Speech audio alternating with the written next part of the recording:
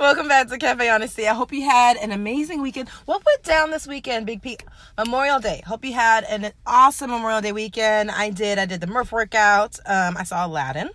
And I brought it home with some food poisoning, but we're not going to talk about that. That's super depressing because I'm feeling good right now and I haven't thrown up. So that's great. May is Mental Health Awareness Month, and it's coming to an end, and I'm so excited to talk about this week's episode. A ton of questions came flooding in when I said I'll discuss why I go to therapy. So, Big P, let's get to it. My life coach and my therapist, I met them at the same time, and I agreed to have us just all do the meeting, at once, because they'll have to talk to each other eventually, so why not just make this initial meeting, everybody together, so I don't have to repeat anything. My therapist asked me a question. She said, Ebony, why do you want to start therapy? First of all, I'm not new to therapy, but this is just a different level of it. And I simply said, I don't want to die. I brought up dichotomy and how I don't want to be in this type of world anymore. Robin Williams talked about it and he brought light to it. So we're just going to jump right into it. About 8, almost 9 years ago, I can't believe it's been that long. But I was extremely suicidal at one point. The bullying was very hard. I hardly talk about this. I've actually never talked about this before. I was a teenager on Fox News. I was a weather girl. People I knew started really bad rumors about me, saying that I slept for my position, which is weird because my bosses were women, but I guess that could be a thing, but it just wasn't my thing. Some said that I slept with their man, caused them to have miscarriages, which is also not true. Others say I had herpes. Big P, I done had all of these STDs, that anything that you could think of, apparently I've had it. And I've miraculously recovered from it. Mind you, I've never had an STD or STI or a negative test in my life. So, bam! Some people were attacking my character. Others were attacking me physically in public. But I was on the news. We had to hold yourself to a certain standard. I couldn't defend myself in that way. Then social media started and the online bullying started and death threats came in. And I remember it was a summer night in Alaska. I had my dad's gun. He kept it in this wooden case. I reached out to my parents. We lived in the same house, of course, and they didn't want to be bothered, something I was used to. So I texted my entire phone list, and this still, makes me sad a little bit to this day. I had over 300 people in my phone, and I asked them the same question. It was very simple. Do you ever just get to a point where you want everything to stop? And that's what I asked them. And Big P, out of all those people, only one person responded to me, and he's the busiest person I know. Marlon Wayans. He was about to board a plane to Dubai, do some stand-up tour, or whatever he was going to do, and he decided to call and talk to me instead of text me. It was a 7-minute phone call. I call it my 7 minutes of heaven. I try not to cry about it, because he legit saved my life. He was the first person to speak life into me and tell me that he's in my corner and he believes in me. I remember this conversation verbatim. And he didn't find out how him calling and talking to me saved me until about 2 years ago when he came to Denver and I was interviewing him, and I let him know that. And when he listens to this, he'll find out truly what really was going on. So there are many reasons why I go to therapy. It's a space for me to be unleashed.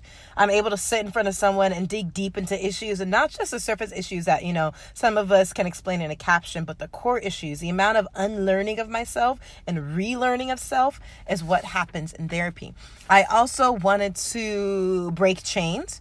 I wanted to, if God puts it in my heart for the desire to get married and have children, I want to be an amazing wife and mother. I want to be the woman I never saw growing up. I want to be that person to my children that I never had.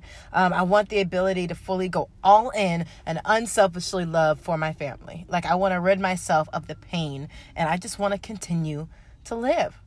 And lastly, I understand that I'm worth so much more than what I give credit to. I have a tendency to have these horse blinders on. Like, when it comes to myself, I can block certain people, situations, events that happen to me. I can block those things out. I can cut someone off so quick and keep it moving. It's actually disgusting. It's not good to be that way, by the way. I'm aware that my level of truly not giving a fuck is very high, and that's a dangerous place to be. And I don't want to be that way anymore.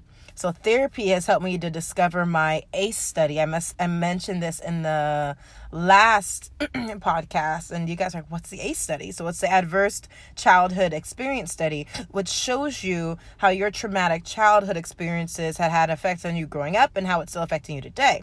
And to no surprise, I scored extremely high on this test, and it was really sad to see on paper, but I needed to see it. It made me cry. but it explains a lot.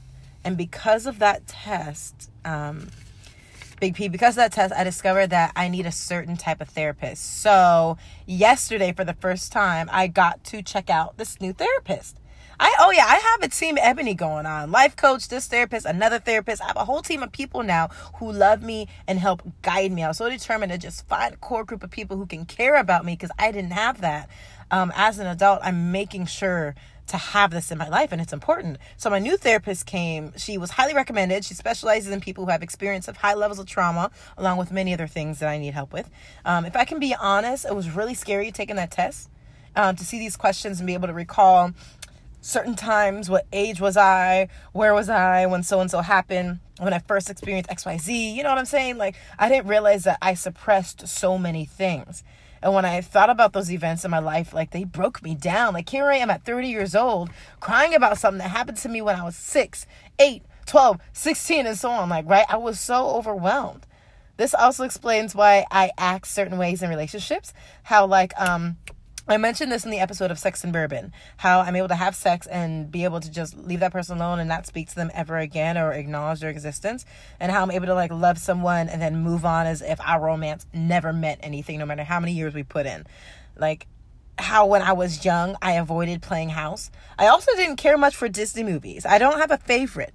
You can ask my sister Tasha, who I grew up with. She'll tell you this, Big P. This is what Tasha told me. She said, Eb, you don't have a favorite Disney movie. That wasn't your thing. But you did like Beauty and the Beast only because Beast had a sick library. And if you know anything about me and books, you can, confirm that is very true.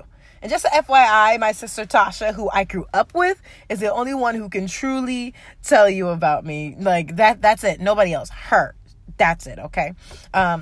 So yeah, even as a little girl, there was this disconnect to want to be a wife, to want to play mommy, to be rescued by a prince. There was, like, little belief in love in that fairy tale that it brings. And I never believed in that. As an adult, I still have a hard time believing that's real. Or at least it's real for me.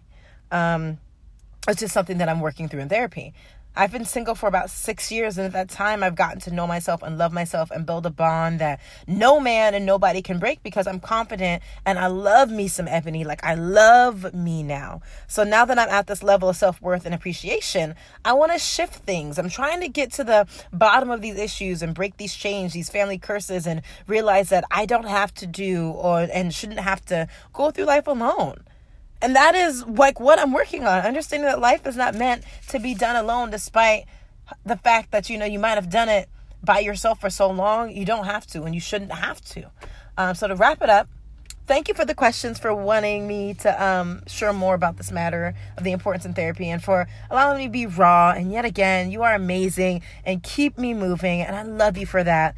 And we're going to come to an end of Mental Health Awareness Month, and I want you to check on those friends like me.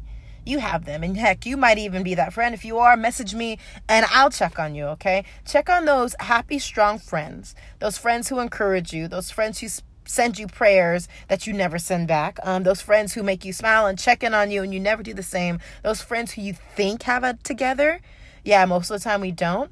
And we know that we're friends to, like, so many of you. But when it comes to us, we don't have a soul to count on. And that's why those friends, those happy ones, the inspiring ones, tend to, unfortunately, commit suicide. I was in that same boat.